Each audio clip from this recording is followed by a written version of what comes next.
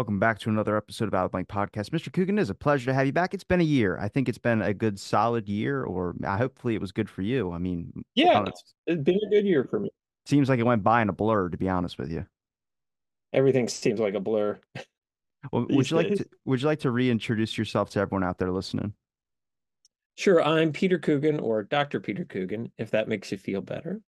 I am currently the communication lab coordinator at Washington University in St. Louis at the Brown School. So I work with students on papers, presentations, academic skills, and academic integrity, how to be a better student. But I'm on this podcast because of my background in comics and superheroes. My book, Superhero Secret Origin of a Genre, is actually getting a reissue very soon. And I also run the Comics Arts Conference. I'm one of the co-founders of it and co-chairs of it. I run it along with my co-chairs at the San Diego Comic-Con and at WonderCon. How do you think people perceive comics? Like on the surface level, obviously it's a very big cultural trend right now. That's a good question. And in a sense, you would think it's changing. And it has changed for a lot of people. Um, but other people haven't paid any attention to it and don't really know that it's changed. There's still the association with superheroes, which is factually inaccurate because the biggest comics publisher now is Scholastic, you know?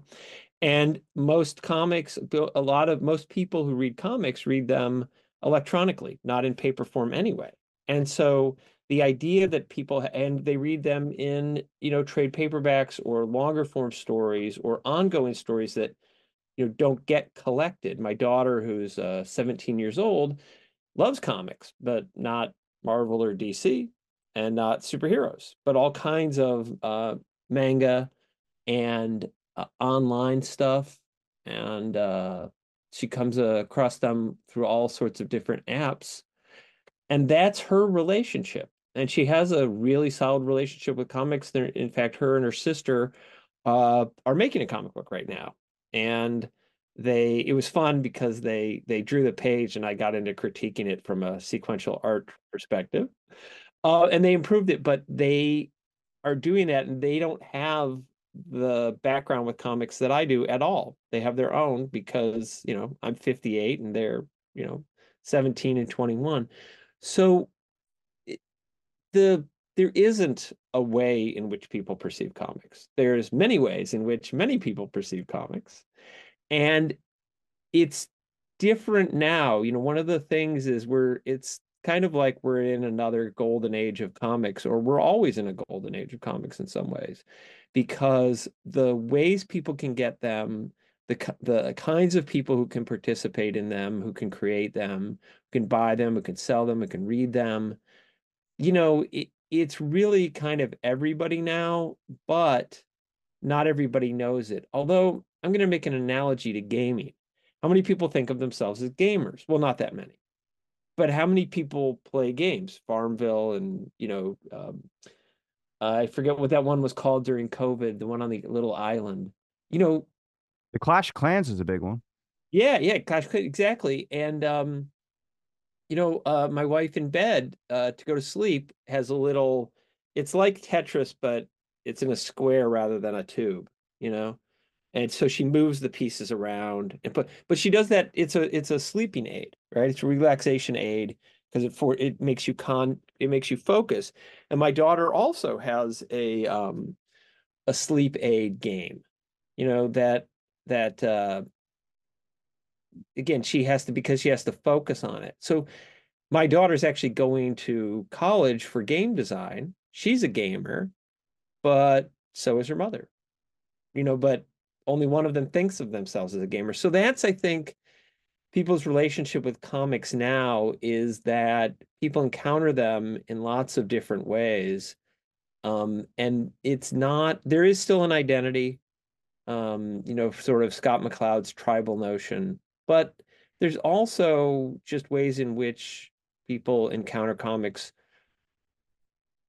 just in the course of their day and enjoy them that way and just think of them as another entertainment medium. And that, of course, is kind of where we wanted to go the whole time, is just to make comics normal. And we're kind of there, but I don't think we've sort of all realized it. Does it shift between generations? Have you noticed the comics change with the generational, I guess, differences that we like my generation compared to my parents' generation compared to my grandparents' generation? I mean, looking back at older comic books, I'm interested in the more I wouldn't call, I mean, not just the superhero ones, but more on the basis of the ones that have more of like what seems like real kind of depictions of the times, whether it's fighting the Nazis, whether it's something that's going on, something that I love history. So that's where my interest is obviously going to be. Spark Graphic Universe is a good example. With their comics based on lore, mythology, I find those pretty interesting, or just their art style. I wouldn't know if you would call them comics, but to me, they're comics because they're that same quality that you would see in maybe of the stereotypical comic book. But I'm wondering if with today's generation, I have a lot of friends that are interested in Naruto. Some of my favorite, are animes. I don't know if you'd call them comics, but you can get paper versions of them. Maybe my depiction of comics is a little bit different. Yeah. Well, I think, I'm Scott McCloud on the definition of comics, sequential artistry, or sequential art, art and sequence. But yeah, absolutely. So I think the thing you always have to remember is that distribution. This is always true of any art form, is that distribution matters, right? Distribution is the way in which people experience things because that's literally how they get them. And so just like that idea that or the fact that Scholastic is now the country's biggest publisher, you know, that's because they already had a way of distributing books, right? And then, they brought in like Bone. Bone was one of Scholastic's biggest first graphic novels, right? Because people liked Bone. I got Bone just, comic book shop, but it doesn't make sense to sell it that way in the single issues, right? It makes sense to sell it in the big old book. And that's how my kids encountered Bone and loved it, just loved it, right? But they got it at school. And then once that's established, now there are comics artists who, their primary market is through Scholastic, which is fantastic. And um, so every generation, it changes the way we encounter any medium, right? Um, but what that also means is that the range of genres and story types and creators is so big now. And it's just a fantastic thing. And I really think that we as a society and as people who identify with comics, that's something I think that we're kind of again, we're not that conscious of. Um, Well, do you think people actually soak in anything from comics when they read them? Like the average surface level people when they're reading a comic, they're not just getting a fun story or depiction. I mean, I see many things that have changed. That one important one I would think is usually you wait for like a weekly release or something like that. It's like with TV shows, everyone gets excited for that next thing. But now you can buy a lot of the older Spider-Man comics all in like a giant book where they have every single issue in there, and it's like you're compacting all that fun into a short amount of time. You get addicted for a week and then you never touch it again. yeah. Well, that's true of, again, what you're talking about is distribution, right? So think about, TV, right? I just got done watching season 5 of Fargo. Fantastic show. We watched it weekly. On the other hand, I'm still in the first season, second season of Lock and Key, which I've been watching for a couple of years now because I watched it for a while and we were watching it as a family and then kind of dropped it. And now I've come back to it to finish it. Everybody else finished it. And so that's a different way of doing that. And so with comics, I just read the Department of Truth, and I read it through Hoopla, through the library, right? And so that's been out for years now. I think the last one came out in 2022, or Once and Future King about King Arthur. And, I read that when it was over. So, like, again, to my point is that comics now as a medium are like every other medium. And there's different ways you can do. There are people who do daily comics, on the web. There are people who never read a comic that's in paper. Um, the comic book shop is a medium of distribution, and you know, just like we don't get our television over the air, when they went to digital over the air TV, I don't know, they just didn't build the antennas into the TV. And so we could only get some of the channels. So now we never watch over the air television because we just watch through the internet. So that's true of comics as well. We have many different ways of getting them, different schedules. It's wonderful that you can go back and find older things collected. There is a difference, though, in reading things weekly versus reading things in a collected way, because when you read things weekly or view things weekly or listen to things weekly, podcasts, you're experiencing it as you go. And so it sort of accretes. Whereas when you binge, you could think of collections or graphic novels as binging, right? You have that more concentrated experience, but like you said, then you put it away and you move on to something else. And it doesn't have that sort of organic relationship with your brain, where things because they're linked to when you read them, and reading and rereading. Um, back when I bought comics weekly, you'd read them and then reread them. And so, whereas, now if you buy comics in a in graphic novel form or collections, you're unlikely, because you always have something else to read.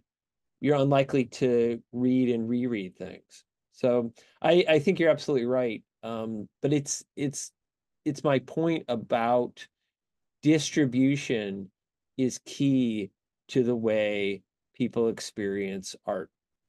You think that not just the platform of distribution, but also how the industry's kind of changed? Do you think it's more marketed instead of being on the essence of maybe an actual story? Like before, it gave you things to connect to, like Stan Lee was the creator, or with a bunch of other creators that were creating these independent universes or creating these franchises that eventually obviously get exploited by whatever you want to call capitalism. But if you really look at like, I don't know, everything now, like there's like 50,000 games that you can get for an iPhone on Naruto or any of these things. And they're just spending money apps. That's all they are. They might be fun and entertaining, but it's all about here's 10.99 for a gem pack, and damn if I don't spend 10.99 on a gem pack. But it's become more commercialized, and I had a buddy of mine mention this to me where he would ask, "Is it an authentic app?" I'm like, "Yeah, I mean, it's not going to scan your credit card or anything." He goes, "No, but a lot of these apps just market the fandom." And they don't really care about the essence of the actual comic. And I realized I might not even be a true fan of some of these animes I enjoy. They just might be things I liked when I was a kid and I still enjoy, but not to the level of these guys do. Yeah, well, uh, again, my sort of through point is that comics are like anything else now, and and I think that's good.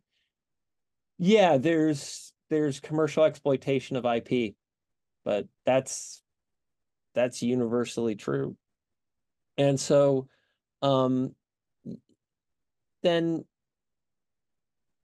if that exploitation of IP allows for continued production, or other income streams that then allow people to keep making stuff, then that's good, because it's sort of like, with music now. It used to be that musicians went on tour to sell records.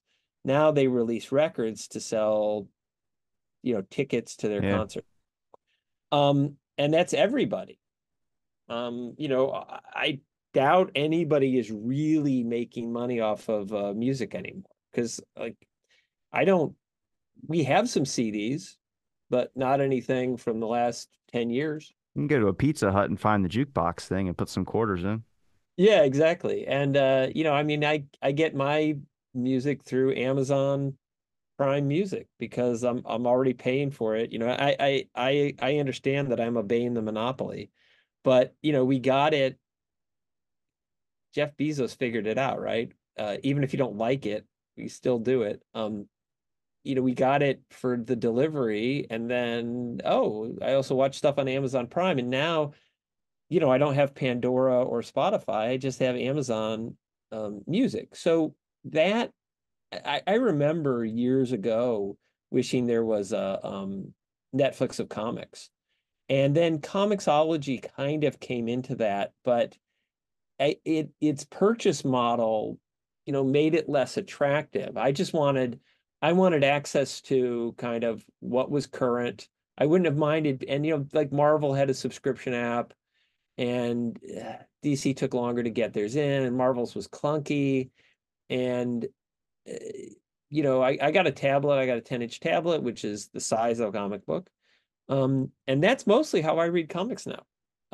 Which means that the double page spread is kind of dead, until I think that'll change when again the distribution medium changes. I remember years ago somebody predicted you would have a piece of basically like a plasticized piece of paper that you could fold and make different sizes, and that it would have these little balls in them, black and white ball, black and white, black on one side, white on the other, and then any you could put, attach a drive. It would have a drive attached to it, and it would flip basically pixels, ink pixels, and that would be black and white. And they can do that with color. And when that comes into play, where you're actually having uh, a kind of foldable plastic thing that's about, I don't know, 12 by 14 or something like that, then we'll get back to the double page spreads, and it'll be a different thing. Or, once we get really wearable technology that's comfortable, um, the double page spread will come back in that way. So it's kind of like splash pages used to be the big thing, right? So you'd have a cover, and then you open it up at a splash page, because when you're buying it off the stands, opening it up to look at it, they'd want you to get excited about it. But then, remember Marvel would release like 6 pages, right? As a teaser, and then they started to do it. So really, the big thing would happen on that seventh page. So you'd get led into it. And so that would change stories. Or, the 6-issue arc. Well, why do they tell stories in 6 issues? Well, because that collects to a nice size.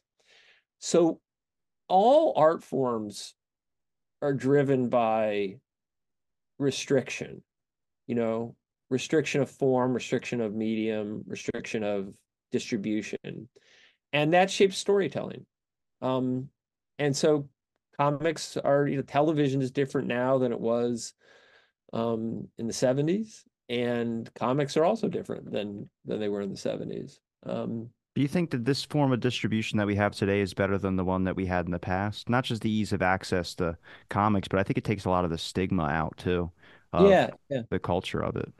Well, same thing again. I apologize for continually talking about other We're media. gonna ask about Scholastic. I feel like you have a grudge against them. Oh no, I don't have a grudge against them. It's quite the opposite. My point is that when people think about comics publishers, they are not paying attention to the actual like money of it. My friend's series just became a board game. I was pretty happy about that. I watched that growth happen. Yeah, it's called Fae. It's about like mystical creatures and things of that sort. But yeah, he's apparently it's very, very popular. It's kind of like a version of Dungeons and Dragons, but better. It gives free creative expression to the. And I was there when he first started his comic, and I had him on the show. And next thing you know, see, 4 years later, he's got this board game out there now, which is interesting to me because I don't know. I mean, I support anybody that's doing their own art, whether whatever form, whatever medium. But yeah, I have a lot of comic friends that are just they do so much work, and I realize how much effort they put into it whenever I get a design done or something. something like that, which makes me only want to buy the paper version, not the digital version. Yeah. Well, I'll tell you this. So I like the range of media now, the range of possibilities for encountering all art, right? Um, it is different because going to the comic shop and comic shops were a great thing. But remember, comic shops came about because of distribution, right? They weren't some natural thing. It was that it was um, when direct distribution came about and the comic book shop owner would take the risk by buying the comics, um, and then selling them.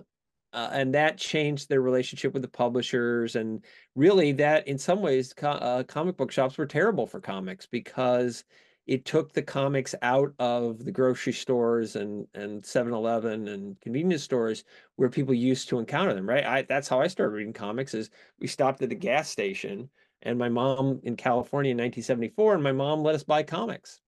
I think that's how I got my first comic. Yeah, that wasn't my idea. That was her idea.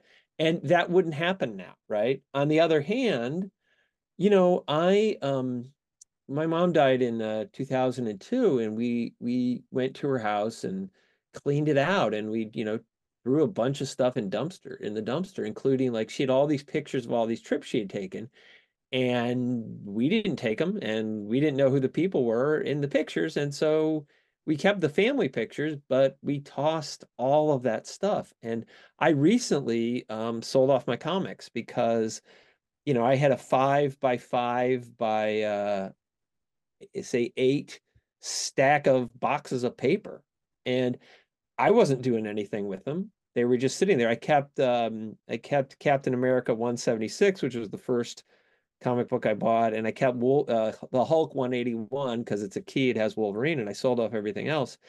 Um, and it's weird not having them there, but on the other hand, I didn't do anything with them anyway. And so not having, when I tossed my mom's house like that, I decided that I never wanted another thing. I never wanted anything. By thing, I mean a physical object that I have to take care of. Minimalism? Hmm? Minimalism? Well, not exactly. It's just because I have lots of stuff. I only want a thing that I'm going to use and reuse, but mostly it's like with books and comics and movies and that kind of stuff. I'm happy to have just digital access to all that stuff now because when you move, I don't know if you've ever moved long boxes.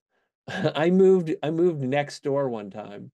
Um, I was living in a house and my lease ran out and I got into the house that was literally right next door. So I moved my comics and I carried long boxes. And that was a lot. It kind of blew out my arms for the day. And not having to do that is great. Having to just to be able to dip into a stream, to be able to get things through the library, through Hoopla on my tablet. Uh, See, we're the opposite in that. I love the collectible stuff. I think when they put numbers on certain things, I think that only makes the whole collector's market go up even more because people go, I got to collect them all. I got to do something. McDonald's does that whenever they do Happy Meal specials or something like that. yeah. And there is a certain kind of fetishization of material objects that I see stuff and I'm like, ooh, that'd be nice to have. But then I think, well, where am I going to put that and what am I going to do with it? And when I dust my bookshelves, I kind of think, why do we have these books? Well, now they're this object that I have to take care of. I When I was 2, my my parents said happy birthday to me and I stomped off. And I'm still like that. I actually don't like gifts. I don't like gifts because for somebody to be able to get a gift correct, right? To get a gift right, what do I need? I don't need anything. So somebody buying me a gift, they're almost always going to get it wrong. And then I have to do something with it. So what they've done is they've given me limits. That's so relatable. I'm so sorry. That's so relatable to me. It's every Christmas. I'm like, I said nothing, and they get you something that you have to have in return. I'm still got to return a pair of shoes that don't fit, and I'm like, I don't have the fucking time. Yeah. Did you know that Christmas is the greatest destroyer of value in the world? That's terrible. Supposed to Because be if joy. somebody buys you a gift and they pay $50 for it, right? But you value it at $25. Then by buying it and giving it to you, they've destroyed $25. This is an economics thing. And like a friend of mine will, publish a book and they'll be like, "Oh, do you want a copy?" And I'm like, "No. Can you give me an electronic copy?" Because, I'm just gonna walk you around my I will say my best Christmas gift was I got a giant poster of me and Tom Holland side by side together. So well, that's different. But I'm gonna walk you around my basement, because right? we look identical, apparently. Oh, you do look like Tom Holland. And look, you can see. You should see my Tinder. It's just nothing but me and Tom Holland photos. Oh, that's I well, was yeah, I was doing a social experiment and that's how it turned out. Dude, I'm getting a whole tour of your house right now. yeah. Well, my basement. I think we'd all swipe right in Tom Holland. But so this is the pile of paper I have left. A lot of them are comics journals and some books and stuff, paperback books. But like I will tell you, when someone dies and you have to take care of, you know, cubic yards of material objects, Oh, I know. that will do it for you. That's how I got interested in JFK. Yeah, that will teach you. I don't want to have any of that stuff in my house. I You know, like and, this stuff. well, yeah, but again, I'm thinking of the Swedish death cleaning because Oh, I had to do it for my parents, and I don't want my kids to have to do it with me. And so, um, it is, I collected comics for years, and I appreciated them, the smell of them, and the materiality of them, and um, but I've moved away from that, and I'm happy that we have digital access to media now. but don't you miss out on the smells and the nostalgia aspect? Like, there's a big market for nostalgia. I don't think you can get that from just watching something. You have to actually have the feeling of it. You can't, and it is a different relationship. And to me, the freedom from the burden is is worth it. But you know, there still is physical, although not everything is physical media now. But people can have their own relationship. Um, I just, like I said, my thing about that was tossing my mom's house into a dumpster and just realizing that I didn't want to have that relationship with media anymore. But also now there's so much, you know, you're thinking about numbering. Um, Comic book numbers used to mean something. If I say, "Oh, the Fantastic Four #1," okay, you know what that means, right? Except, do you? Because how many Fantastic Four #1s are there? I don't know. Apparently, it's Fantastic Four is in the name. Now you're telling me there's only one. I'm just joking. Yeah, yeah. But that's what I mean, that because they start over and renumber, um, it it kind of destroys that relationship uh with that history and the sort of materiality of it in the actual, physical thing. Um, because now there's so much more stuff. So, you it used to be, not to be an old man about it, but you'd have to go find things, and it was, the finding of the thing was sort of built into it, and now the joy of it, and then holding it and having it because it's treasure. Um, and I think it goes back to a deep sort of hunter-gatherer thing where you actually had to go out and look for things and find them and bring them back and display them. And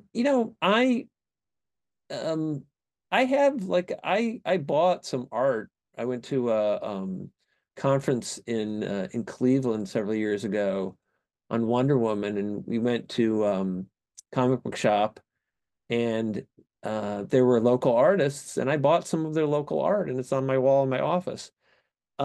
This weird Spider-Man wooden thing, and some other stuff, and that as art is interesting. And I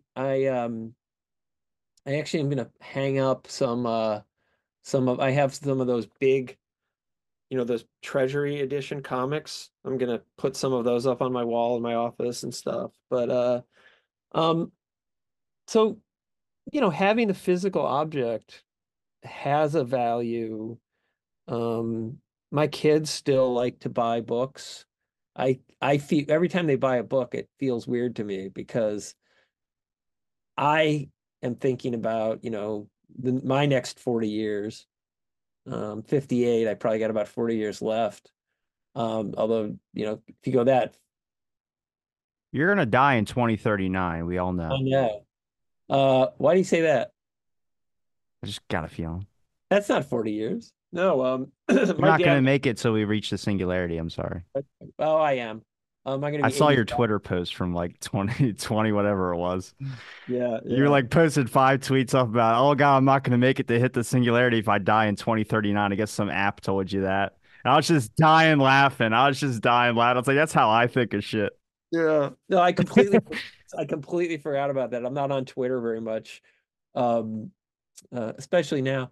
But no, the goal is if you can make it to, I think it's 2050 and in good health, then you'll live to be 150 or whatever. I'll be 85 in 20. God, I hope not. I thought I'd be dead at this point. I just turned 26. That was the goal I was aiming for. Ugh, I wish I was 26. But anyway, um, no, actually, my dad just passed and he was 93, and his mom was 95, and I'm in better health than either of them. And so I stand a good chance of making it to 100. Well, shit, dude, you can eat whatever you want. Sugar's no calories for you. You just can't have nuts. That's true. Well, I can have nuts, but some nuts, but not other nuts. But yeah, I actually have I actually have open on my this is too much for your audience, but um I have open the database of studies that are going on now, and I'm looking for obesity researchers to try to find somebody to harvest my gut bacteria and Jesus, develop it man. so into a cure for obesity and diabetes. So You're yeah. already thinking about benefiting society. If I were you, I was thinking, how many Reese's cups can I fit in my mouth? Oh yeah. Well, although with that, how much money would people pay to be able to eat whatever they want to eat, whenever they want to eat it, however much they want to eat, or to not eat at all? What would people pay for that? All the money?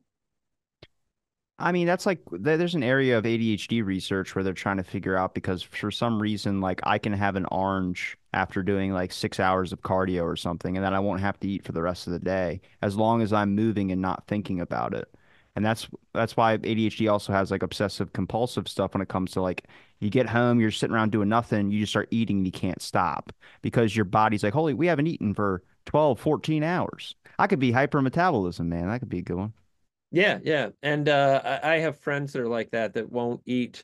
They'll just forget to eat for 2 days. My daughter's a bit like that. My relationship with that's really different. I think actually I have the best relationship with food, which is that I do whatever I want and it's all fine. Pretty far off comics though, but Lucky, uh, lucky. yeah, yeah, yeah, and that's why I'd like to make that available to the world. So if any of your listeners are gut bacteria researchers, we can make $1 billion. Let's bring it back to the comics real quick on the beginning note. When it comes to what people are getting on the surface layer compared to what people are getting underneath, what can you show from your perspective in years of looking at comics and really being, I mean, surrounded by it, the whole culture in general, that you can really pull away a deeper layer of what people should be perceiving of a comics? Like if you watch a movie for the fifth time, M. Night Shyamalan, I keep discovering new stuff. Yeah, well, that's sure. I actually just got into The Thing from 1981 or 1982. John Carpenter's The Thing. Um, and I'm on Facebook with all these people, and I'm kind of shocked at the level at which people don't read, right? That all they want to talk about is the plot, and we really never talk about anything that's below the surface or is interesting. in terms of the meaning of the work. But that again, it's true of everything. That I don't think comics are special in that way. Um, the difference with comics though, um, and and this is true of each medium, but with comics, the thing that I've learned in the past decade and a half or so is to read comics as comics. So the sequential artistry of comics, right? In other words, that the meaning is embedded in the relationships. Remember, comics are not words and pictures, they're relationships between intra-panel, inter-panel, panels on the tiers on the page, pages and other pages. And being able to read into how meaning is created with the sequential artistry, right? That's something that I didn't do for decades, right? I only started doing it because I taught it. I taught a graduate course in comics theory and started to be able to do it. Now I can do it, and it's so much more. That's the thing that people that's what and it's also true with cinematic, like looking at camera angles and lighting and all that kind of stuff. There's a whole other layer of meaning. And the difference, I think, though, is that people recognize, say, literature, the words that are chosen, the senses, the lengths of paragraphs, just all of that, all of the ways the rhetoric, the meaning is constructed through the art form. And that's what I think people don't understand about comics. Um, even so, we had Ben Sawyer's a comics artist in St. Louis, and he teaches at Webster University. And I had him into my class, and I had trained my students to look at the sequential artistry, and we started asking him questions, and he was like, "Oh, oh." And we were saying, well, you did this, and we pulled this meaning out of it. And he went, oh yeah, yeah, it's there, but he hadn't seen it before, because he, like a lot of artists, he does the thing that works. And they don't have to, no artist has to figure out why they're doing something, right? They just, if it works, then they lean into it, and the deeper meaning is there.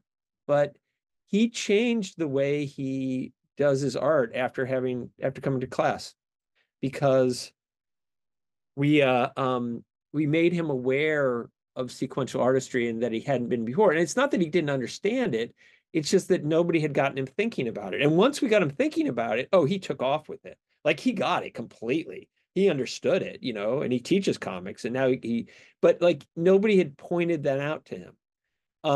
And that's the thing. So if you look at, say, Dark Knight Returns, right? Just to pick a big one. Say, in my book, I talk about how it's a deconstruction of the superhero genre, and it is. But then, when I read it by paying attention to the sequential artistry, I discovered that there's another meaning, and it's about the indestructibility of the superhero genre, that you can't kill it. You can't take it apart and make it not work, that it will come back. It'll come back in a different form. It'll come back as an SOB, as son of the Batman, rather than the Batman. But the superhero genre is there. And that is something that only happens in the comics. If you watch the animated version of it, it's not there, because it occurs through the one of the ways that it happens is that the only characters who get full page spreads are superheroes, right? So Batman and Robin, Superman, they get a couple of where they're the only thing on the page, or they're as big as the page, right? There's one person on the page. Nobody else gets that. All the TV boxes are really, TV screens are really small. So the only other character who gets anything like that is one of the SOBs. It gets a half page spread. And the story ends with them in the Batcave, and Bruce Wayne Batman has become boss, and he's going to train them. He's creating another generation of superheroes who are going to be different, but they are going to be superheroes. So the genre, it's not death to the genre, and the same thing happens with like Watchmen, which I'm talking about because I've taught it so many times. And the relationships between the panels and the images and what repeats, and that it's a loop. It says in the comic book, um, nothing ever ends. You just take a break before doing it again, and you end focusing in on Seymour's shirt with the smiley face, and then you flip the book over and you have the comedian's smiley face, and it's the same image, right? And then you read it, and it's a big circle because you have to read it over and over again. Same thing is true of Mouse. I discovered in reading Mouse, if you look at there's a 3-panel zoom where it's the same image is repeated, and there's the death face. Is that characters who are going to die? Spiegelman draws them all in the same way. It's this they're looking up, their little mouse heads are looking up, and he draws himself that way, and that changes the meaning of it. And there's a great bit which when I first saw it, I went ah! And dropped the comic book. It's the in Maus, there's the panel where they go into Auschwitz, Arbeit macht frei, and on the next page, Artie's sitting there and he says, "Oh my God!" And what happened was I tracked it, and the capital panel, right, the first panel of every page, in the present was open. It didn't have a line on the top of it. It didn't have a border on the top of the first panel. And the ones in the past did. All of them had a panel, a border on the top of that first panel, that capital panel. And why? Well, it's because the present is open. We don't know the meaning of the present. This is Artie and Vladik in the 1980s, right? It's open. And also the pages were very uniform, sort of 2 columns, 3 tiers, 6 pages or 8 pages, very stable. Well, why? Well, because the present is unknown and it's stable. And you look at the past about the, period of the Holocaust, and that capital panel always has a line. And there's a lot of different designs. Why? Because it was chaotic, but past it's settled, it's closed. And when you flip from Arbeit macht frei to Artie sitting there, the capital panel on that page has a line on the top. Because you can't make poetry after Auschwitz. What it's saying is that the present is closed and settled by the past. That's why Artie's a mouse and not a dog, because he's a Jew. He is an American, but he's a Jew first, right? Americans are dogs, Brits are fish, the Scandinavians are reindeer, Germans are cats, Poles are pigs. And that line, right? That line sums up the whole book. And it is not present in the words. It is not present in the pictures.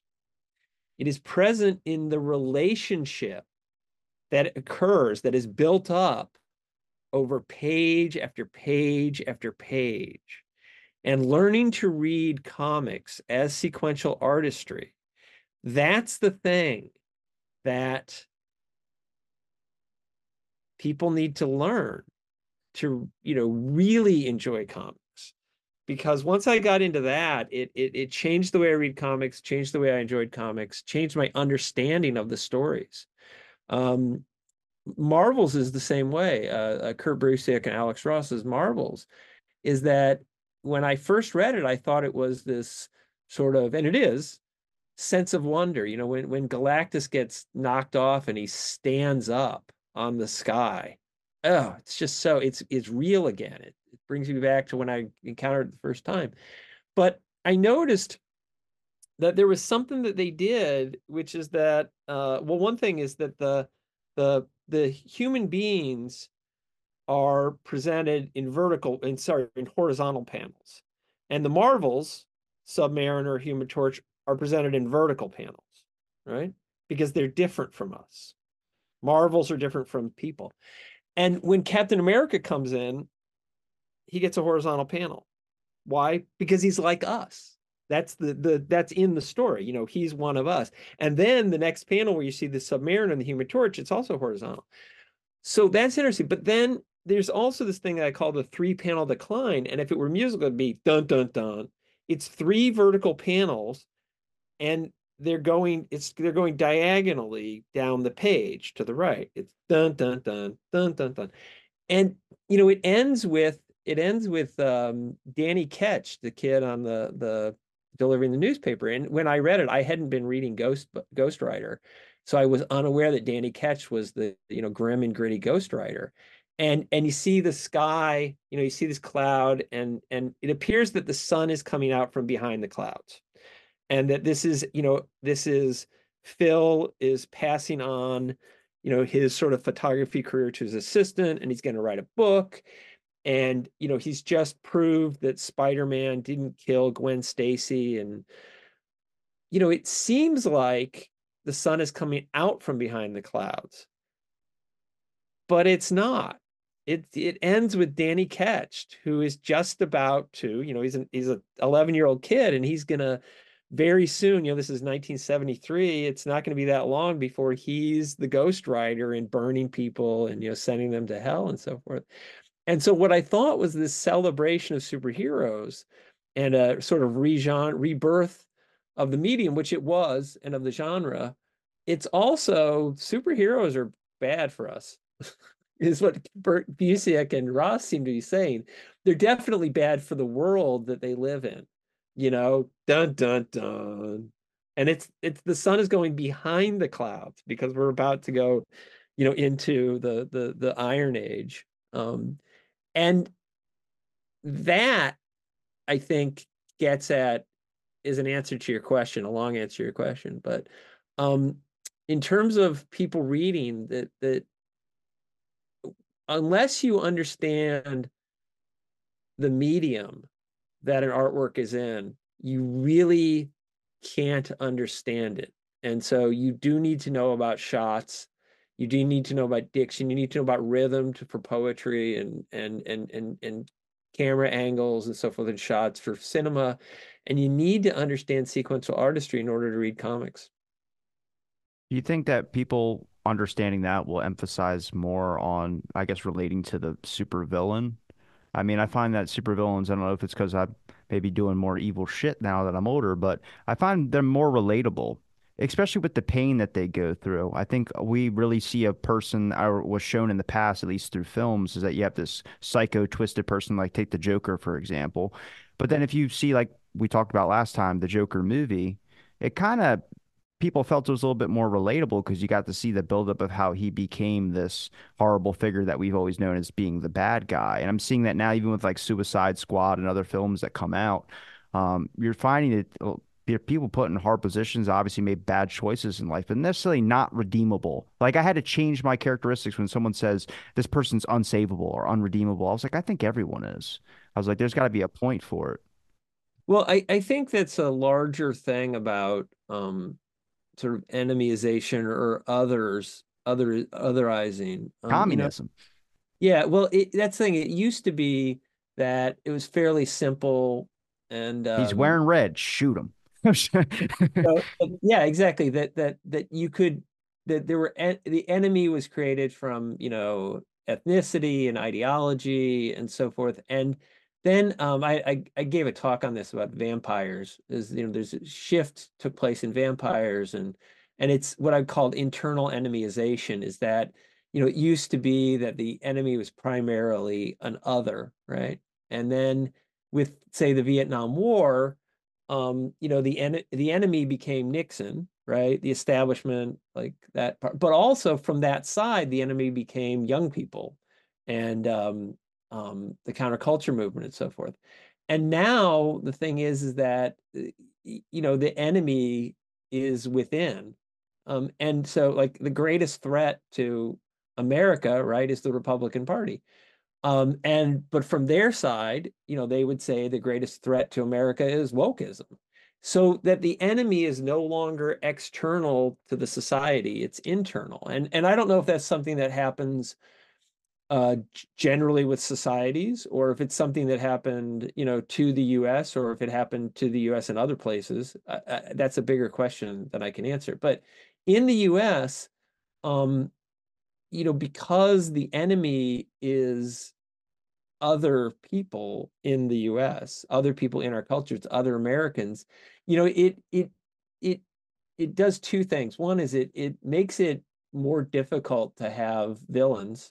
One of the reasons that so no, no, Kamal Nuan, no, I'm sorry, I can't. Kamal I know. Nanjiani I've said his name many times. Yeah, exactly him. Um, taking steroids to look that good. Yeah, Why do you lie about it? Kamal, no, Johnny. Yeah, that was odd. I don't know if he took steroids or if he He just got. 100% took steroids. He admitted to it later. Oh, that's I work in stupid. the fitness industry. That guy shaped up for his age that quick. I was like, hell no, that's unrealistic. I thought that was the miracle of Marvel. Oh well, you Muscle know. suits, man. Yeah, okay. No, I just mean like the idea of like, well, like Hugh Jackman, and I maybe Hugh Jackman took steroids too, but He's still on um them. but what it looked like when he and Chris Evans, when they built those bodies, like, and Kamal, actually, that was an interesting thing, 'cause, like, he seemed to presage the idea that anyone can get in shape if they're going to be in a Marvel movie. You know, and Rob McElhaney, though, I think Rob McElhaney is an example of somebody who does it honestly, because he, on Always Sunny in Philadelphia, he had seasons where he was jacked, and he also had seasons where he was, he put on 25 pounds and he was pudgy, and he did it for his character, but I think he actually did it for real, but I don't know. He's on T Booster too. Well, that's the thing is that a lot of the stuff that used to be demonized of taking steroids, they're so good now that at least in my industry, everyone's pretty open about it. Like it's so common. It's like I had 5 friends last year alone towards the end get boob implants.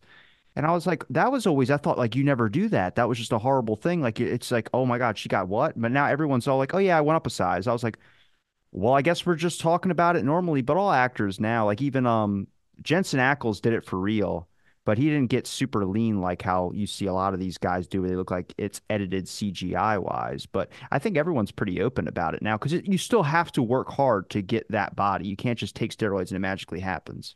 Right, right. Um, Yeah, huh. But what Kamal Nanjiani said was that, he couldn't get cast as a bad guy. Because, that's one of the reasons why he liked doing Chippendales, the movie, because the TV show, because Yeah. I he was got to thinking play a something bad guy. else. And, that wouldn't, there would have been a period where he would have only been playing bad guys, right? Where he'd been playing, terrorists and so forth. And then there became a sensitivity to the issue, and the pendulum swung pretty far the other way, according to him. But that's the thing, is that you can't have you can't now have an enemy that is defined by identity, because we have people who have all these identities, you know, out and about, who can now say something, and that's good. It means that, it changes storytelling, and but it also, there's also lazy. I always find it funny when you see some giant corporation release a movie where the villain is a giant corporation. Um, um, Ready you know, Player One? yeah, yeah. Well, almost most most movies, that have bad guys, especially guys, are, it is corporations in some way, which is funny, because it's like the same thing happens with, white men can be the villains now. Well, because we've had thousands of years, well, we've had hundreds of years of being the hero, and so, okay, we should do that. But but the idea that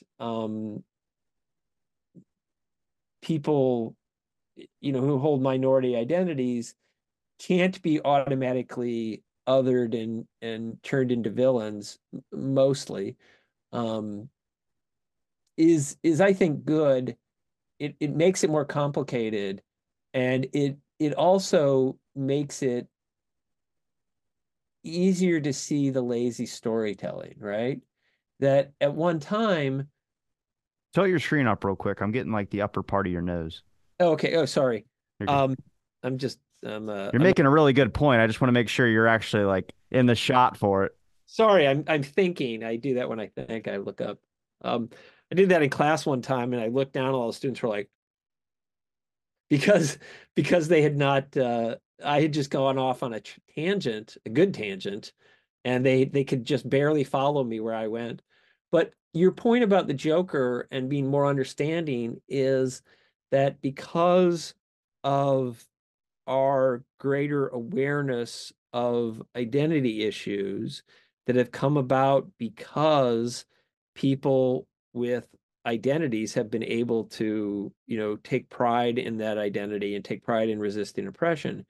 Um, Storytellers can't simply just turn them into, cartoon villains, as it were, except corporations. But even when they do that, unless they do it well, just seems like crappy storytelling.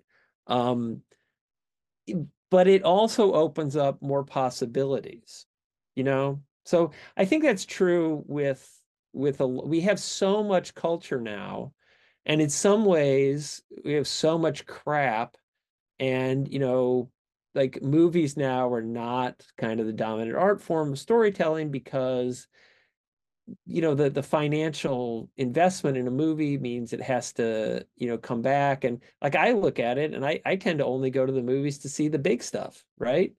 Anything else I'll probably just wait till it comes on TV. Why? Because distribution. It all goes back to distribution, right? That shapes storytelling, and it always has, and always will. And you can I think what happens is people get attached to the story. The golden age of science fiction is 12, right? The things that you're aware of when you kind of became aware, those become the norm for you. But they're totally different now. I just look at a lot of storytelling that I'm writing a novel, right? And it's a but like that board game that your friend has come up with, right? That's part of that storytelling. Or trying to think of how can I tell this story through like news reports. People who get Dracula like one entry at a time. And Dracula was written, they had the super high technology of the typewriter. Nina Harker is typing up all their notes and then sharing it and so forth. And you see that as a technology, an internal technology to the story of its own storytelling, but it's told that way, and so you can get World War II day by day on your phone and experience it that way. Um, and people doing, like you talked about YouTube Shorts. I have people I follow on YouTube who I can't even find their regular page, or they're not even producing um videos that are longer than say 3 or 4 minutes. It's just like I see the bit, and it's cut up into these little chunks, and I'm like, I'd like to just watch the 8-minute video of it, and there isn't one. They are 2-minute videos. And so the range of storytellers, like there's a group on YouTube called Content Machine. It started as these two guys, and they tell stories, what it's like to be in their 20s today. And then they have a number of actresses in there and other actors, and they built their own little studio. Um, and maybe there's money behind it or whatever, but this is true in general, that the amount of talent there is out there in people's ability to produce art, and culture and commentary. I mean, look at what you're doing, right? I don't have talent, sir. Yeah, well, I'm hanging on by a thread, my guy. but still, you're producing, commentary, right? I'm not, except by being on your show. Um, and that didn't used to be true. The thing you're talking about, like making board games, and people do have to, do this level of work where they're doing it all the time, and everything is promotion and everything is connected. And they have to do it, they produce it as a YouTube thing, they produce it as a podcast, and then they have to have an after show and that. But they're able to do it. And nobody's making very much money at it, but enough people are making enough money at it that they can do it and make a living. I watch a YouTube channel called Some More News. Guy Cody Johnston, he used to be part of used to be part of College Humor. And he has his own little thing. I know him really well. Other people don't know him at all. And my daughter just told me about somebody dropping off of YouTube. He'd been on YouTube forever, and my reaction to that was, YouTube isn't forever. I remember when YouTube started, but all these people were in their sort of fan group. All these people were really upset that this guy was dropping off YouTube because he had been such a long-standing portion, part of their life. But he's been around for whatever 10 years. But when you're 17 and you've been watching somebody since you were 7, that's significant.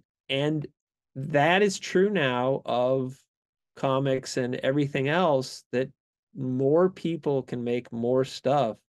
And we lack a unified culture. If you were going to sing TV show theme songs, you could sing the ones from the 70s, but you couldn't sing one from anything now because, one, TV shows don't have theme songs, but also because think about all the shows that you haven't watched, right? And it's hard.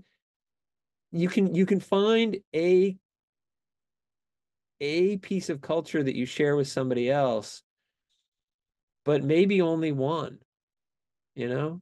Um, and and that is the sort of DC and Marvel model of the, universe, um, in terms of the comics, is based upon that older distribution-based idea of a shared kind of unified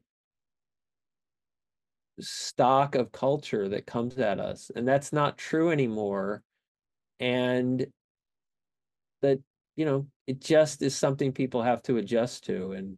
And but the great thing about it is, um, you know, for younger people, this is for my kids, there always was the internet. I existed before the internet. I remember when I got my first email address.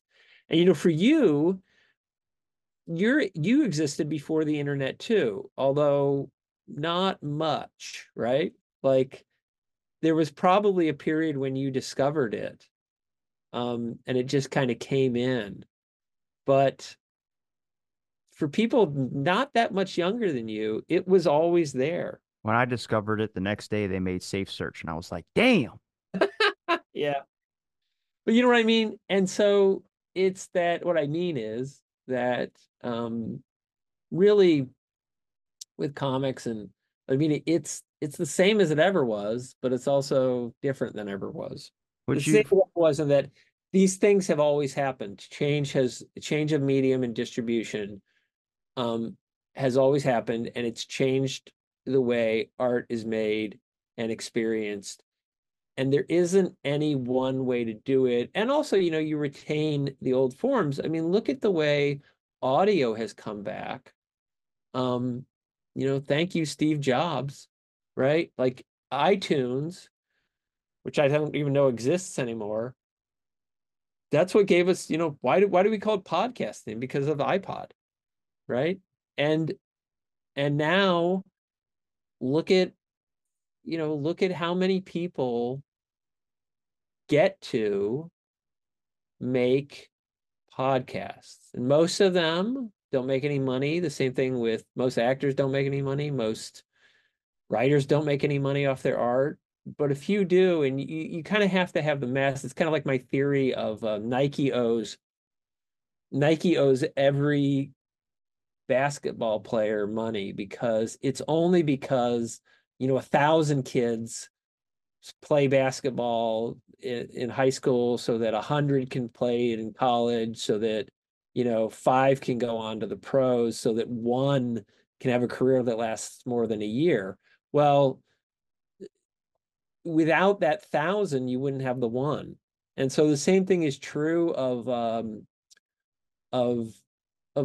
the arts, that it's only because we have so many that the the good ones can kind of rise to the top, or not there's so many that are good. um anyway, I'm just kind of rambling, but Well, can I ask you, do you feel like that through all your experience with comics that has showed you a different perspective and outlook on life a little bit, or given you a different understanding? Because you can get a lot of perceptions about life through any angle you come across in one's life. It's why so many people are so diverse in their ways of thinking and the ways that they look at things. But I'm curious if you consider it a benefit that comics, this whole path yeah, you've taken. yeah, I mean, yeah, and again, that's one of those differences now, I think now, is that when I read comics, got started rather reading comics and so forth, and then it became an identity, and then there was fan activity, and it was, looked down upon, and that uh disrespect, produces a kind of paradoxical or reaction of pride, uh that I don't think that happens now, right? Part of it is the geek revolution. Um, the thing that I got out of comics, I don't think people can get out of comics now. I find it hard to think of a medium or an art form that's really looked down upon, because anybody can find a whole group of people now that appreciate and enjoy an art form or a genre, and can kind of, immerse themselves in that world. Whereas in the past, it wasn't as possible to be immersed in one of those worlds and just kind of ignore the outside world. And that's, for me, so for reading comics, it was this identity and a way of thinking about myself. I was a comics reader, that I think is different now. And I think it's better that it's things are more open, but Well, if you're it reading off of a device, nobody can tell what you're reading, so nobody even right, knows you're a right. Yeah, comic book person. yeah, exactly. Um, so yeah, But then like it's also cool to be interested in comic book culture. I don't know how many people I come across with Dragon Ball Z material, or they got something on a tattoo where I'm like, that's Dragon Ball Z. They're like, if you know, you know. And then they walk away. I'm like, all right, I got it. I know what that is. yeah, yeah. Yeah, and although there's, with that, it's funny because in a sense that's gotten so big and people don't even necessarily know, and they buy t-shirts or whatever, they don't really know what it is. But there's so many niche fandoms that people have and have access to, that they do have that sort of insider thing. Again, I met the love of my life in a Walmart wearing a Dragon Ball Z t-shirt. I went up to her and I said, "Oh my God, Dragon Ball Z." And she goes, "Huh?" I go, "Dragon Ball Z." She's like, "I got this at Hot Topic." And I go, "No, no, no." exactly. And the thing is, that, like, this is true with comics, is people spend more, going to one comic book convention like San Diego or like that, than they're going to spend on comics the whole year. Or more, as was always true, t-shirts and sheet sets and so forth sell more than comics. One of the things that I think that would be, if our corporate overlords could listen to this. This is something that I heard about in Taiwan, from John Lent, who's a comic scholar Um, he said that what they do there is that the comics are integrated into the other media, so that a story will start in a comic book, move into TV, move into a movie, and then move back into a comic book, right? That there it's seamless.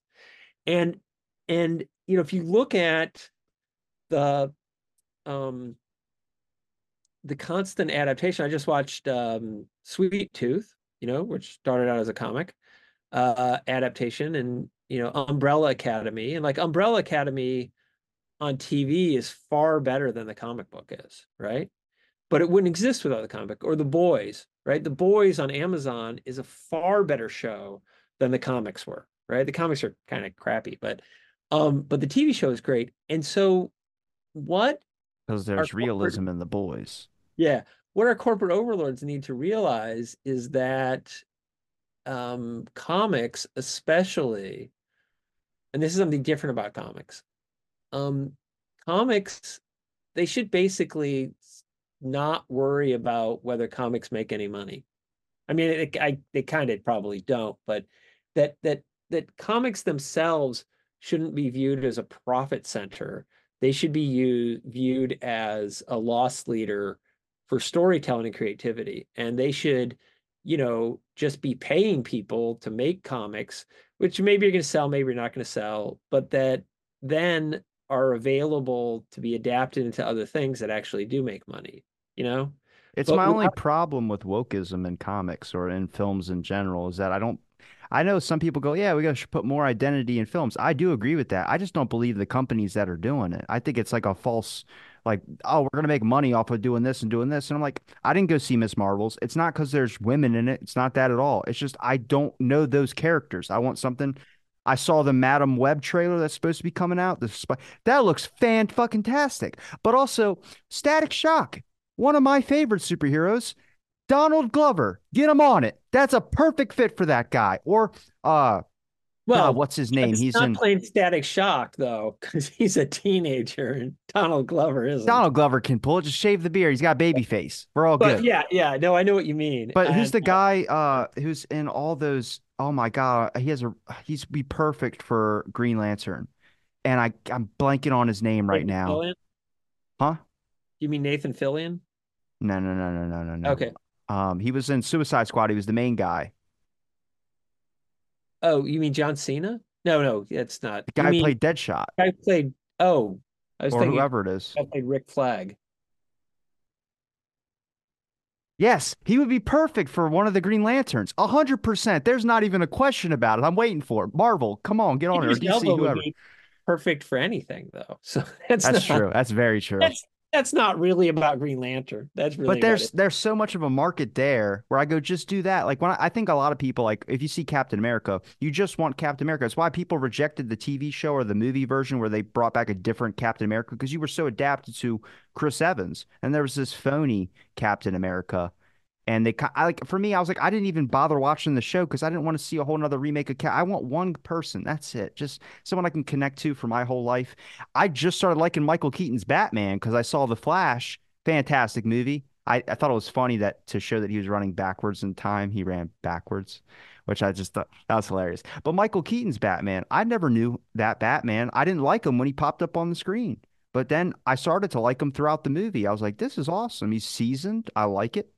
Well, this is something that's different about superheroes actually than other characters and other IP is that so the way I phrase it is all Batman are Batman.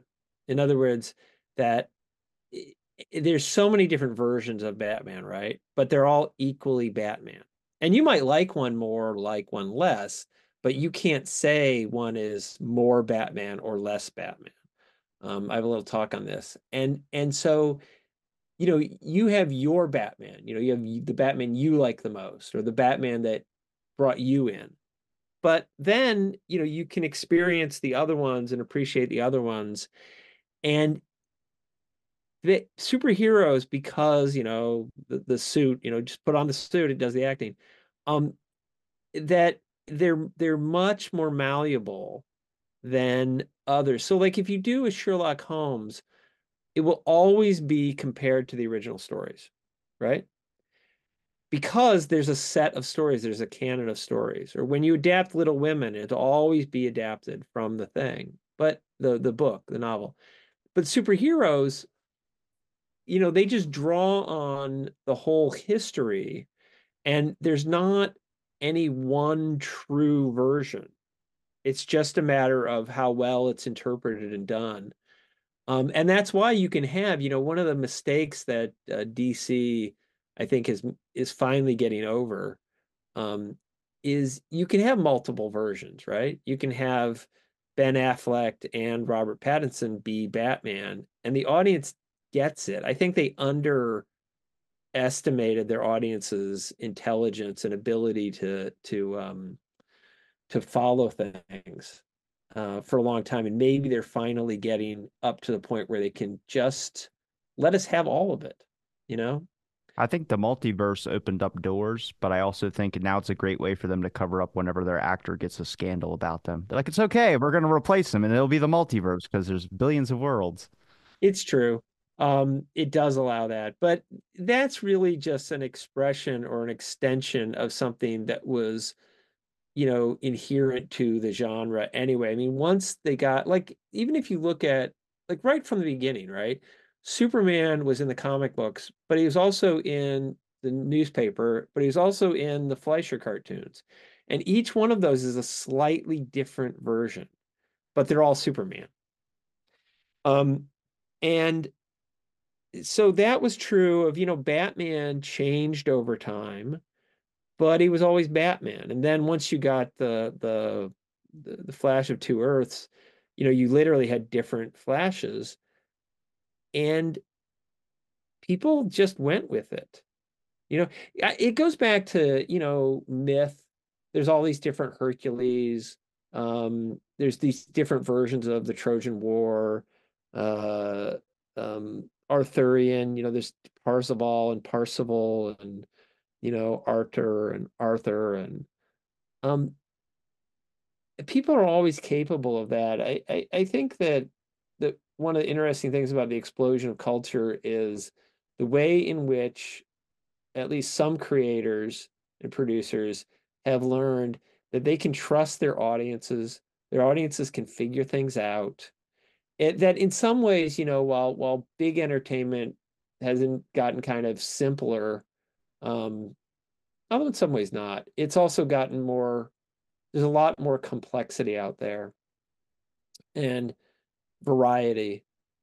And bringing it back to comics, that's my, Scholastic is the top comic book seller, which I think is great because, you know, comics are not about any specific companies. Comics are about an art form, and that my kids getting into comics however they did, and now they're making their own, and their pages are kind of small, but that's because, they're doing it on the iPad, and they don't think about double page spreads the way that I do, having grown up with it. But, I think that, again, to bring it back to distribution as I do, that it will, we will get different forms, and then the storytelling will change. And, I miss stuff. I miss the kind of unity. When I started reading comics in 1974, I was able to read back to basically 1960, and it was all one story, and that maintained through the mid 80s. And I think that's a mistake that the superhero publishers made. I think they should have tried to keep that together, but that's not, that's not your experience of superheroes, and you still like them. So there's Man, not like it, one way to do it, if you right? would have been, well, I guess if you wouldn't have chose comics to get interested in 74, you could have just been interested in Watergate. We would have had a whole completely different conversation. I would have had it on here for something else. One of my memories of that time, two memories of Watergate. One is that we my parents were out and we needed a lot of fire, so we just used the newspaper, and we burned the Nixon resigns newspaper. The big, in, like, I think it was red, is like this big in red font, and my mom had wanted to keep that. Um But the other one was I was at friend Steve Sandomirski's house. I was actually just there for my 40th high school reunion. His dad, Frank, who was a college professor like my dad. Anyway, and on the TV, the adults were really worried because there was this gate, right? And it had all this water behind it. And I they were worried about they kept talking about the water gate, right? And it was I thought it was gonna break like and flood. And we were all gonna get flooded because the water was gonna break through the water. That's literally what I thought Watergate was when I was, 8 years old, 9 years old. I thought it was the adults were really concerned about this flood. So, That's interesting. Yeah, my show's been largely focused on the 60s and 70s, uh, largely Kennedy stuff and Nixon stuff. Where, I mean, I don't know. It's a fascinating time period for me. That counterculture is really something. I really enjoy the artwork that's on there. If you know who Abe Peck is, he wrote for the Chicago Seed that had some of the best artwork on the counterculture. I had him on the show to talk about it a little bit, but damn, the way that people can express their creativity to me is what's fascinating. I think you still see that with comics today. I just wonder if it's going to, the essence of it is getting diminished and if it's going to be lost in the future, even with the medium changing. yeah, I don't know. I mean, that's kind of Because the there's counterculture of the 70s ain't the counterculture of today. A no, tweet does not hit the same as a magazine. but it can't be. I mean, there's the thing, and this is probably a It could. fake, but It could. somebody translated there's an Aristotle thing where it's either Aristotle or Plato saying kids these days. Ugh. You know, and and you know, there's also this is from I think Aristophanes. It's from a Greek playwright, and it was basically like, oh, things were good back in the days of Marathon. We were united, the Battle of Marathon, right? And so, the good old days are always about 40 years ago, but I'm old enough now that I remember 40 years ago. And so I had students say, like, oh, yeah, I'm really into the 80s stuff. And I'm like, oh, because I remember when that came out. And what I think about that now is when Happy Days came out in the 1970s, right? That was only 20 years away from the 1950s, which meant that my dad, who was, in the 70s, like in 1975, he would have been, let's see, 1930, he would have been 45, right? And that meant that Happy Days was about the time when he was 25. And, you know, 20 years ago now is it's the aughts. It's not that long ago. Um, and so that past always seems to, I don't know, be kind of far away and things have changed. And of course the world is always getting worse. But you know, I watched a lot of crap and read a lot of crap. I went back and I was going to read through all the Spider-Mans on an app and I just got into it. I was like, these are bad. And it was from really about the period. The reason I started when I did is I started like, well, when did I stop reading them? And I started from that point and read forward, and I was just like, these are just bad. Like these aren't good. And that's why I stopped reading those because I wasn't enjoying them. They were not good. And so, you know, people are people and stuff will come and go. But in a sense, our relationship with art will always be what it is. We enjoy it. We get passionate about some of it. We ignore other parts of it, but it will change. And but if it didn't change, so I don't think there's any, things do change and things do go away, but I don't think that it's bad. I mean, you can miss it, but there will always be sort of the true thing there. Um, there will always be people making comics who get it, and there will always be people making comics who don't get it. But eh, Mr. Now, I enjoy your perspective. It's why I wanted to have you back on here again. But is there a place where people can find your links, Mr. Coogan? no, I'm not particularly active on social media or doing anything. these days. I've got some projects that I'm working on that hopefully I will be. But I mean, I'm on Facebook, but not for any particular thing. I do have the Institute of Comic Studies on Facebook, but I'm not I super active. follow. Yeah, I'm not active on it. So, but Man, I kind of have an idea that there's a bunch of things I'm going to do, and I hope, and I've been going to do them for at least like it for about the past 15 years. And so, hopefully I'll get to that. If I don't, though, it's okay because who do you remember from 100 years ago, right? Da Vinci. Yeah. It's right from 800 years ago, like one person. So eventually we all pass, and that's okay. Jeez. And then on a high note on that one, but I'll link your book links in there. And obviously, if you get one of your projects done, I'm happy to have you back on to discuss some Yeah. more. But I'll when my book comes back out, I'll be happy to come back on and promote it. well, thanks everybody for listening to this episode of Out of the Blank. Stay tuned for our next episode.